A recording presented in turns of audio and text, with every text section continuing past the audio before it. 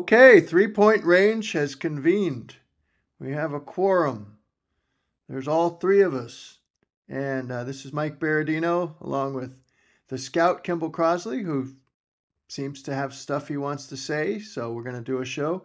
And the professor, Tim Crothers, who kindly made time for us, wedged us into his busy schedule now that the semester is well underway. And let's go right to the professor in Chapel Hill. All right. Well, I know how you all love my stories, and so we're going to start out with a story today. Um, and by the way, shout out to one of our most loyal listeners, Becca. She loves my stories. That's why she says she tunes in for the long and the short of my stories. So I'll try to keep this one short.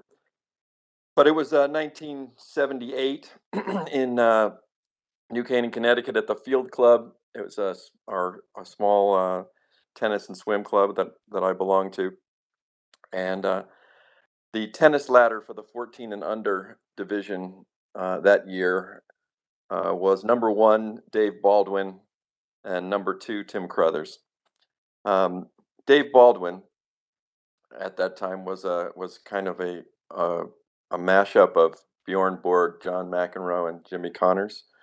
And I was sort of the Harold Solomon of my day. Mike, you in for that reference? I do remember he's from South Florida, Harold Solomon. There you Yeah. go. There you go. He and Brian Gottfried were kind of linked in my mind at the I same figured time. I Yeah. figured you'd be in for that. But for our younger Knee listeners, socks. I believe they both wore knee there you socks. go. There you go. I don't think I did. I don't I didn't play in any socks, but Oh. that's another story for another day. Uh, for our younger listeners, we could say Federer, Nadal, and Djokovic was Dave Baldwin, and then I was kind of Diego Schwartzman or something like that. And so anyway, we're playing. I challenge him, which challenge him to a duel. I challenge him to a challenge match. First 8 games, and I will never forget the first 2 points of that match. The first point, and you all have played me in tennis, so you know what this is all about. Oh. I hit some nasty backhand slice, and it basically hits the court and bounces back toward me. And he takes this monstrous topspin forehand swing and nails it off the back screen.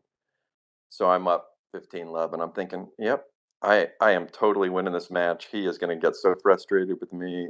I am all set, and it's going to be the greatest upset ever. Next point, I serve one in, and he hits hits a monstrous forehand smash that goes barreling past me, where I didn't even see it, and I'm thinking, he's going to kill me. I'm not going to win another point. And I think that's one of the things that I love about tennis. And it's always nice for us amateurs to be able to try to put ourselves in the shoes of actual professional athletes. And I think you can, at least psychologically, when it comes to tennis, because I feel like I'm not alone in that. And I don't know whether you guys think that way as well, but I feel like I'm not alone in that idea that 1 minute you're on top of the world, you're thinking I got this match, and the next minute it can be just on the very next point. You're thinking there is no chance on God's green earth that that I can win this match. And I think to myself about our friend Nick Kyrgios, because I've been following him through the U.S. Open here over the past 10 days, and and that Nick Kyrgios is me in on a giant massive scale, um, in that when you watch him play, you think at 1 minute this guy is the best player in the world, and the next minute he might just quit. He might just be done. Um, I think he's one of the greatest curiosities in sports, and I'm going to trademark this. You guys now are my witness. So if anybody tries to steal it from me, Curiosity? no, that's me. That's me. Like That's mine. I Linsanity? led you to that. I led you to that. The greatest Hashtag. curiosity in sports. That's mine. I'm not giving up any of the rights.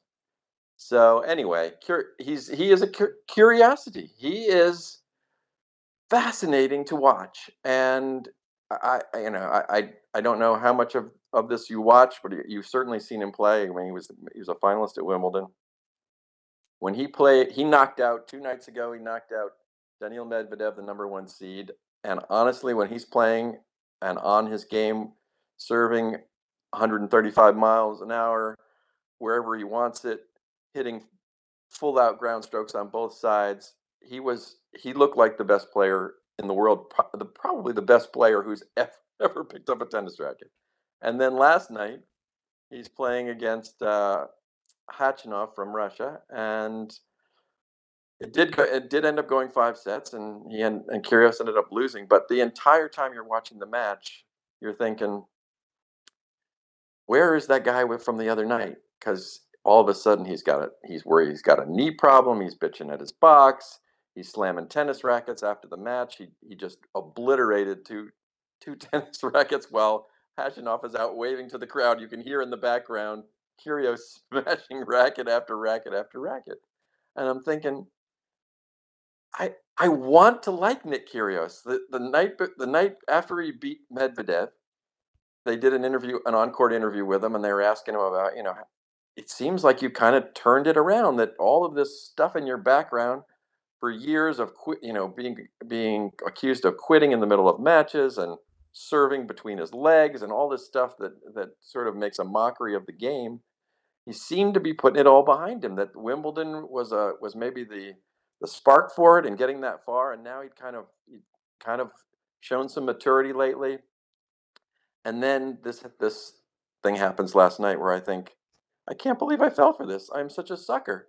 I actually fell for the idea that Nick Kyrgios has kind of matured, that he's kind of figured it out.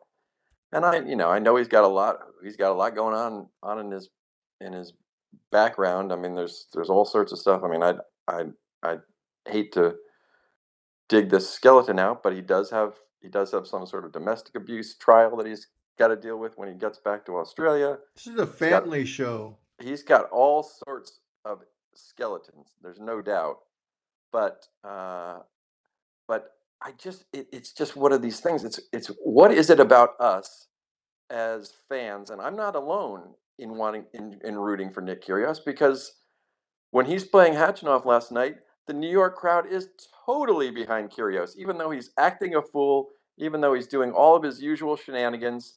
The crowd is 95% Kyrgios, 5% Hachinov, and I don't think it's because the crowd was so sophisticated that they're rooting against the Russian guy. I think they're just rooting for the guy who is the clown, the entertainer, the bad boy. And it just makes me think, well, what is it about us as sports fans? Because this isn't, there are other examples of this all over sports where we root for these jackasses against somebody who, like Hatchinoff, who has absolutely, other than being connected to Russia at this point, has absolutely nothing against him that we'd want to be rooting against him. So I don't know. I feel like I'm kind of at this point now where I just can't I can't quit. I can't quit Curios. I keep wanting. I keep every time I think I can't do it anymore. I can't root for him anymore. I want to root for him again, and then something like last night happens, and I think, how am I just falling for this over and over and over again? And it's this sort of jackass syndrome that we just can't can't stop rooting for these guys who disappoint us over and over and over again. And I'm wondering, how do you all feel about it? I think I just think it's something that I've been putting a lot of thought into over the last week, because I want to try to understand. So help me understand, guys. Why do we root for the jackasses? Kimball? Oh, well, I think, we get so many things out of sports, right? And, I'm about to talk about my topic. We'll talk What's about wrong one with of your my voice, favorite. by the way? You okay?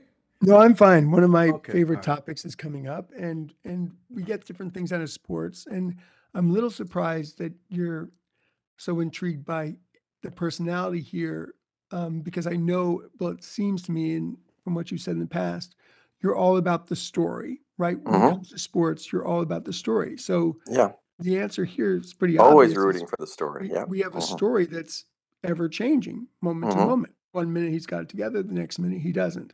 I don't know if you're also getting something out of the personal, you know, oh, I had my own emotional issues in tennis, so it's interesting to, live vicariously through this guy. It's Um, true. Yeah, that's part of but it. I coincidentally, I was just listening to some of the John McEnroe um, bio thing that's out there. I don't know if it's on Netflix or whatever. I was listening to it on the radio, but McEnroe was, a similar version of Kyrgios, Yeah. and it's so interesting because who'd have thought 30 years later, he would be this very articulate, introspective man. And I've rarely heard an interview with an athlete where he was so honest about himself in the past, because he was talking about losing a classic match to Lendl and the French Open, and saying, quite honestly, well, part of it was I choked and part of it was this and part of it was that. I'm like, Hmm. athletes just don't say this. And who would have thought, when you saw this brat, 40 years ago, would you say, oh, no, no, he's going to evolve into a very intelligent, articulate, introspective commentator on all things sports and the human condition and tennis? So Hmm. maybe that's curious. Maybe in 20 years he's going to be this mild spokesman for tennis. I don't know.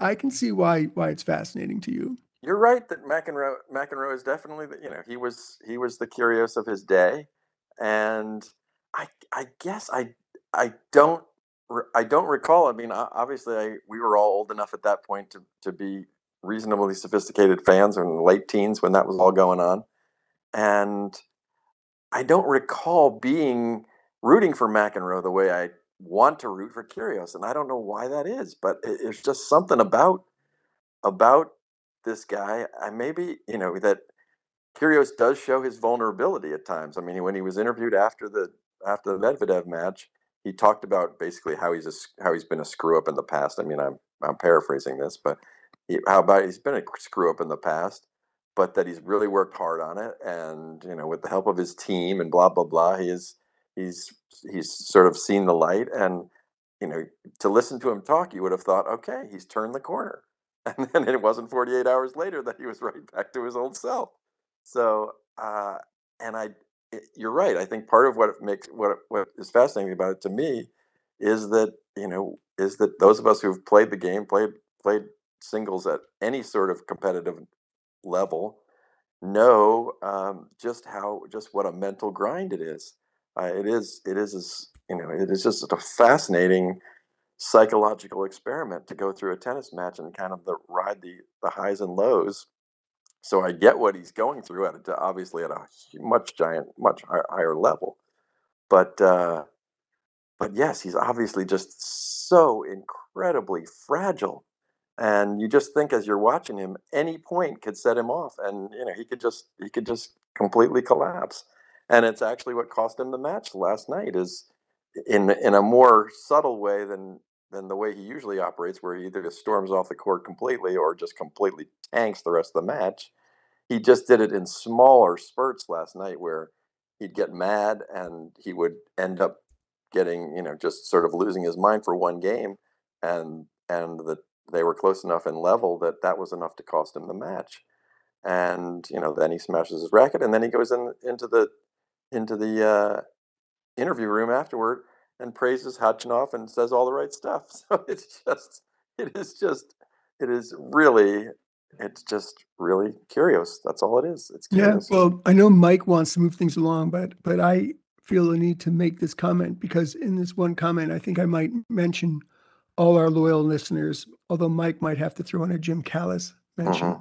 Hmm. But I will say that I was with my dad and my girlfriend last week, and he was talking. My dad loves tennis, and he was talking about Kyrgios and saying, "Oh, I think he was saying that his girlfriend has really settled him down." So much for that. And Kyrgios mentioned his girlfriend after the Medvedev match right. and how that's changed, how that's really helped him. Well, it worked for 48 hours. That's about it. Right, and the other thing I will say, is that I played last week. I had one of my rare tennis matches against my nemesis, Joe McManus, another loyal listener, and I was coming off a tough road trip and, No was incre excuses. no, I was incredibly tired No physically. I had to get excuses. up really early. I'd flown in. Nothing but Anyway, excuses. I had no energy, but what I'm gonna tell you is it's not an excuse. I won that match, Oh, wow. okay?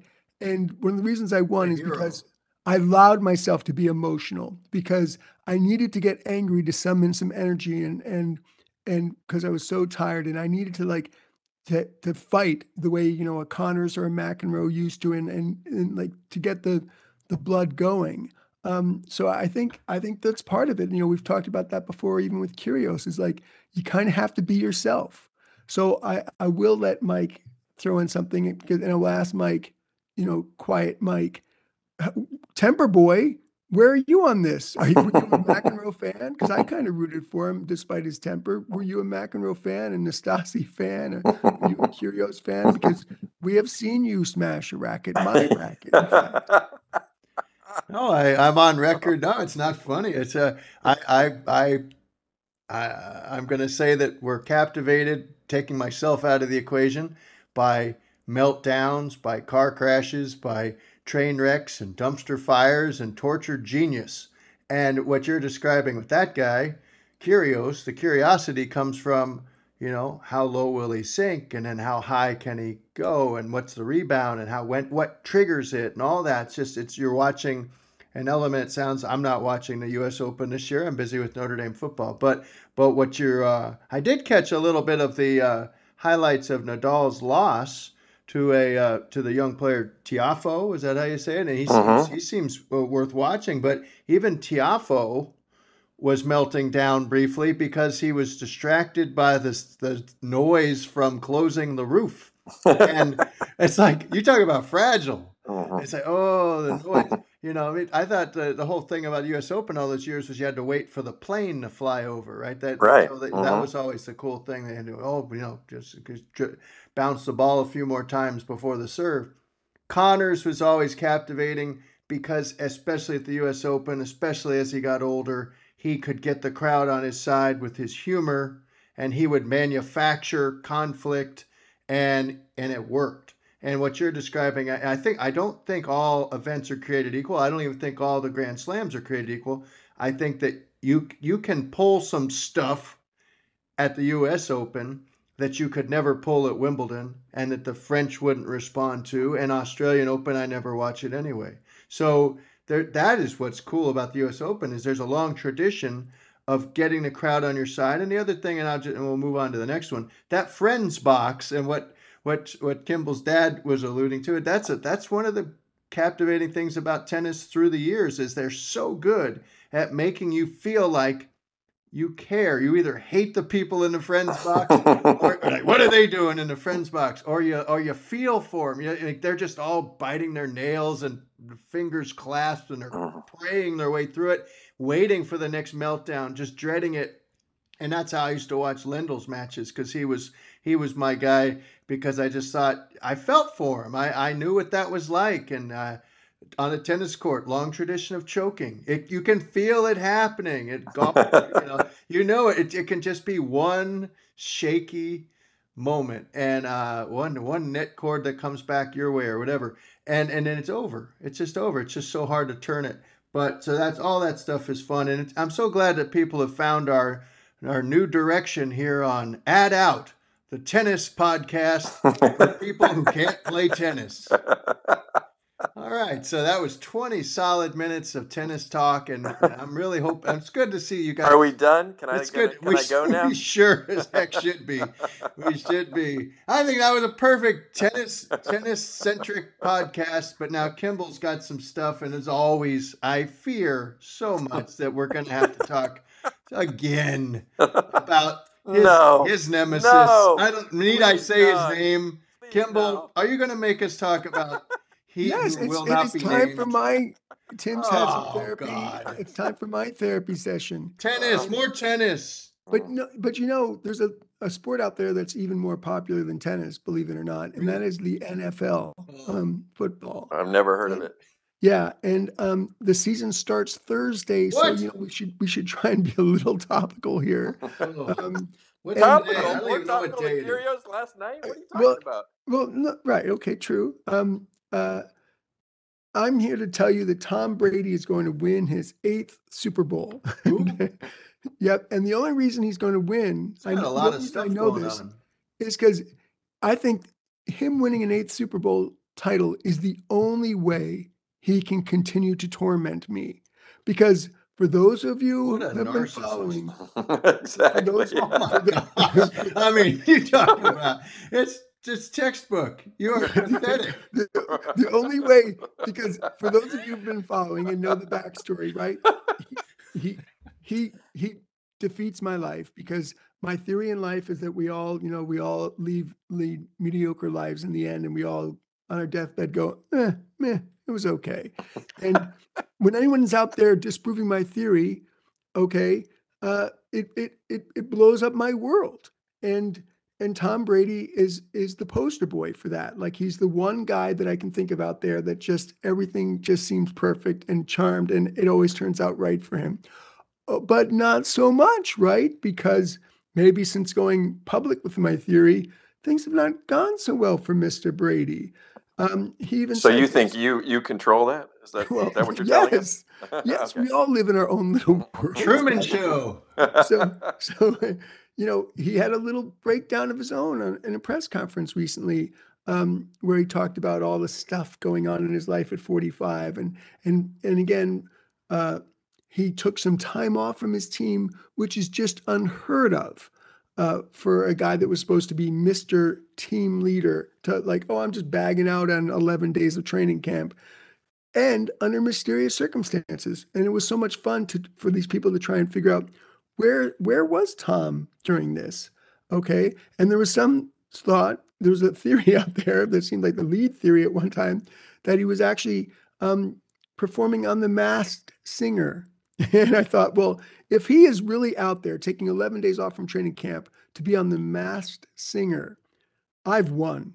I'm right. He is in full midlife crisis mode. He doesn't know what to do with it. Proves all my theories on life that you can win 7 Super Bowls and be like, I'm not satisfied. I've got to go do The Masked Singer. What if he wins Uh, the Masked Singer? that I, that would.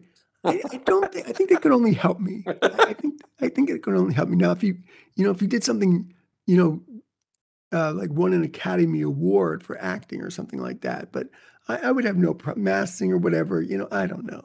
I wouldn't. That wouldn't bother me. But then there was also the theory that he's out there getting plastic surgery, and if you saw the press conference and saw his face, Oh you'd yeah. say, well, maybe Freak that's show. true. And then the whole idea that this guy who's got it all going for him, oh, I'm sorry, I need a little plastic surgery. Are you kidding me? Are you kidding me? How fragile are you, Tom? And so I love it. I think I'm gaining ground. My theories are coming true. But of course, he can defeat that all by taking 11 days off from training camp and then going out and winning another Super Bowl. So, what do you guys think? I'm hoping that actually he doesn't win the Super Bowl, that maybe he doesn't even finish the season, that something comes up and he's like, look, I'm not really into this. I retired, I unretired, I'm out. And that only helps me because, the New England fans, his beloved New England fans are out on him. They all think he's a prima donna now, and they don't like the way who Tom Brady has turned into. What say you guys? I want to know what it's going to take for you to say it's even Steven for Tom Brady. That what has to happen. I mean, obviously you're rooting against his marriage. Obviously, that's that's pretty clear because you need that to happen. Yeah, And that will then help. what else has to happen? I mean, what has to happen to him at this point? So by the end, we can call it even Steven. I think it's happening is my point. That my whole point is that One it's Masked Singer and a facelift, yeah, and because it's even. it's That all you about get 7 it, Super Bowls. It's well, happening. it's all about how we see ourselves, right? And it's like how we all judge our own lives, and that, as we talked about before, the human condition, that just like things are neither bad nor good, but thinking makes them so. And so we are victims of our own expectations. And obviously, to an outsider, like I might seem to have a charmed life, but to me, I'm like, miserable half the time. Well, that's all I want is him to be miserable half the time, like the rest of us. And when you're going off and doing the Masked Singer, and when you're having plastic surgery, Mhm. and just listening to him at press conference, he's not sitting there going like, "Woohoo! I've got it all going on." He's got a lot of stuff going on in his life. Wow. Well, wow. Did you guys see Ted? Remember the Brady work in Ted? Did you think he was good in Ted? I don't remember. You know, with the little bear, little foul-mouthed Yeah, I know bear. what you're talking about. Mhm. So it's hard for me to muster all this Brady hatred that you have because I thought he was good in Ted, but Ted with a T. But you know, well, another couple things jump out. It's not true that athletes haven't major stars haven't just selectively opted in and opted out of seasons. Remember, Roger Clemens would just show up in June and get a full season's worth of pay and just pitch Football, half a season. quarterback, Well, training Tom and camp, Tom Brady football, has skipped ultimate leader. OTAs. No, you're forgetting about all the OTAs he skipped even in New England.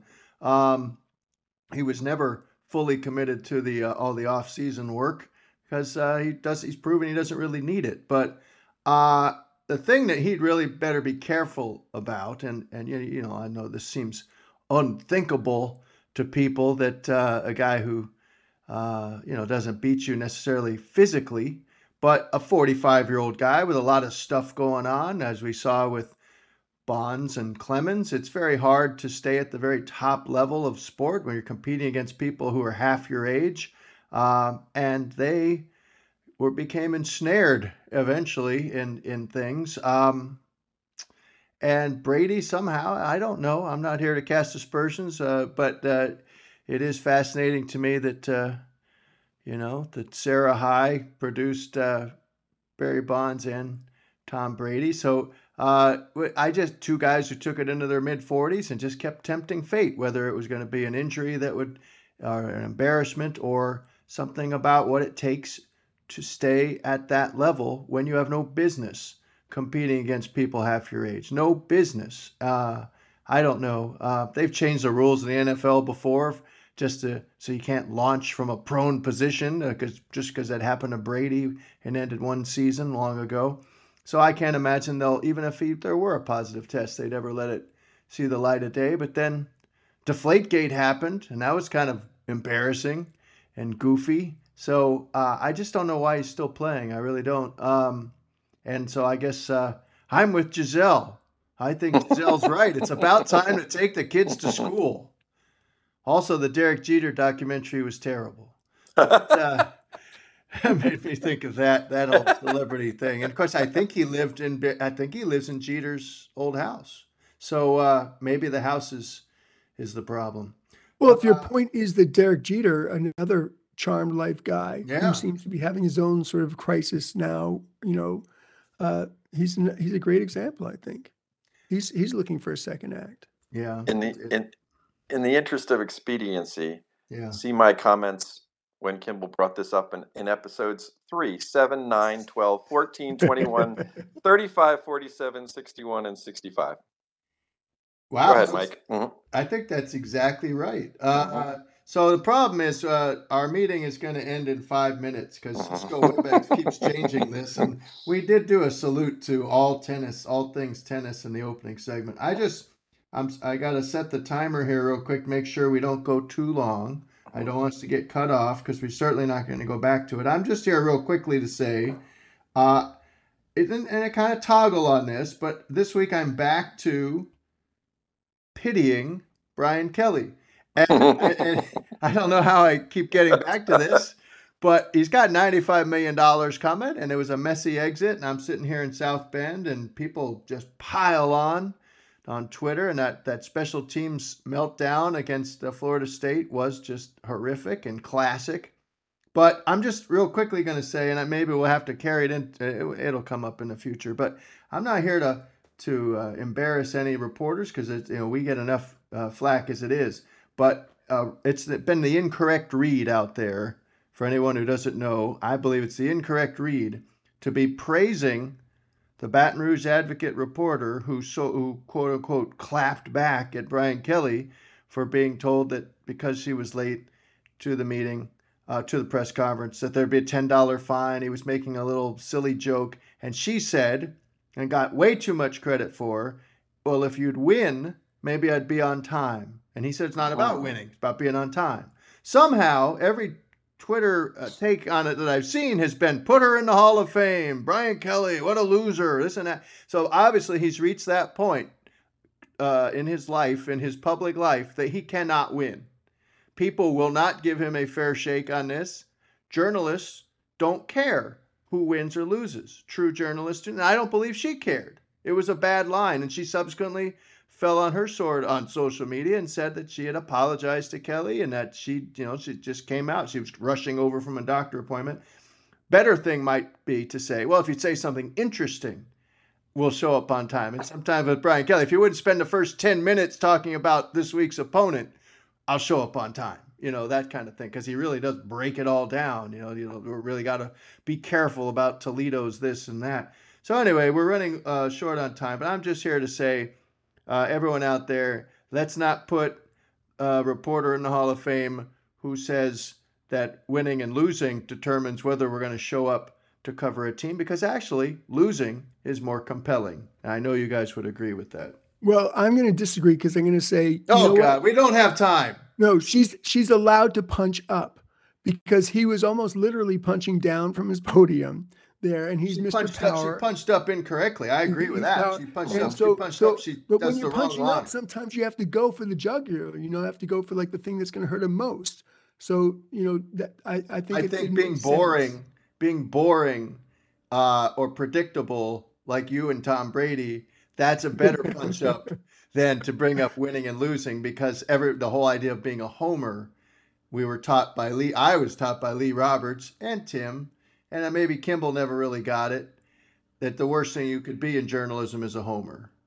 So, and I don't believe she's a homer, but that's how it came off. And then around the country, everybody's like, oh yeah, all the emojis of the kids all laughing in a group and whatever. No, punching up, fine. But don't bring winning and losing into it, because we don't care. We're not supposed to care. And I don't believe most places let Tim say really what care. He thinks. He's got 30 seconds. 30 seconds. I'll say that the best example of this is, I haven't heard a single person, and we've talked about this before, the dread of second guessing, and I haven't heard a single person support Brian Kelly at all for deciding to try to tie that game instead of trying to win that game. It just shows you, in my view, what where where Brian Kelly has fallen in terms of everybody's opinion. We all think he's an idiot. I don't agree. I think he's fine. I think he's a good coach in a bad situation, and he's got a long season ahead. And by the way, I did beat Dave Baldwin that day. Shout out Dave Baldwin. Well, that's going to do it. We are out of time. We thank you for listening once again to 3 Point Range, the unpredictable and always tennis heavy, Tom Brady heavy podcast. For the Scout, Kimball Crosley, and the Professor, Tim Crothers, this has been Mike Berardino. Have a great week.